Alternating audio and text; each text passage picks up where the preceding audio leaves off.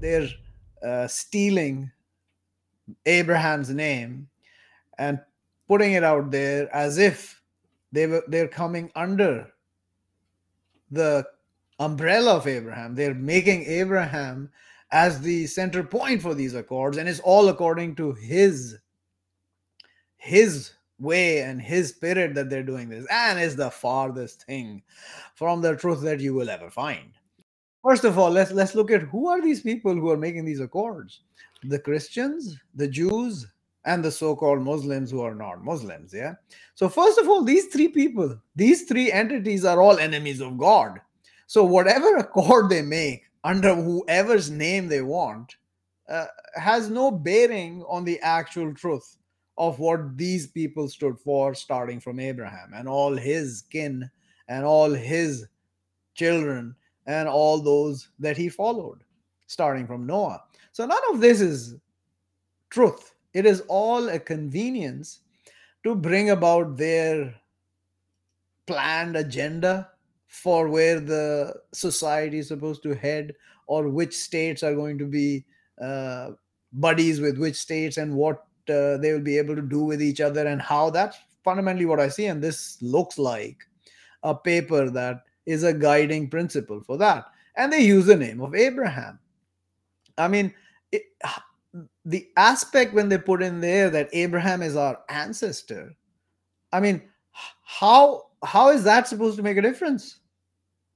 I mean, Pharaoh is also our ancestor, yeah, and so is Adam, so is Noah. So why is he being called our ancestor? So that's the first item where we need to look at as to the absolute delusion and deception they're putting in front of mankind, specifically the three that call themselves followers of Abraham, or that they're his ancestor. He is their ancestor and they're following what he brought. Yeah, they're not, obviously they're not. So the only way an Abraham accord would work is if you use Abraham as your leader and father, that you're going to band under Abraham. You use Abraham as an excuse to make these accords, which mean nothing. What are the accords about? Yeah, mostly peace and security. For whom? Hmm. In what manner? Words don't mean anything. I mean, they've written peace and security and diplomatic this and diplomat. What are you talking about? I mean, what does that actually mean? Peace and security? I mean, who's got peace and security on the earth? Who's bringing this peace and security, and who's going to be in charge of it? Nonsense. It's all nonsense. It's to take these people down the path to hell, which they're already there. I mean, it's not have to take. I mean, if you look at these so-called Christians and the so-called Jews and the so-called Muslims who are not Muslims, they're all enemies of God. I mean, accords between them, what are they worth? I mean, what are the accords between three enemies of God worth to God? Zero. Exactly. And they're going down as if, in his spirit, in the spirit of Abraham's faith. And since he's our no morons, no fools. He is our father and our leader, as I am a believer and a messenger of God. Yeah. He is our father and our leader.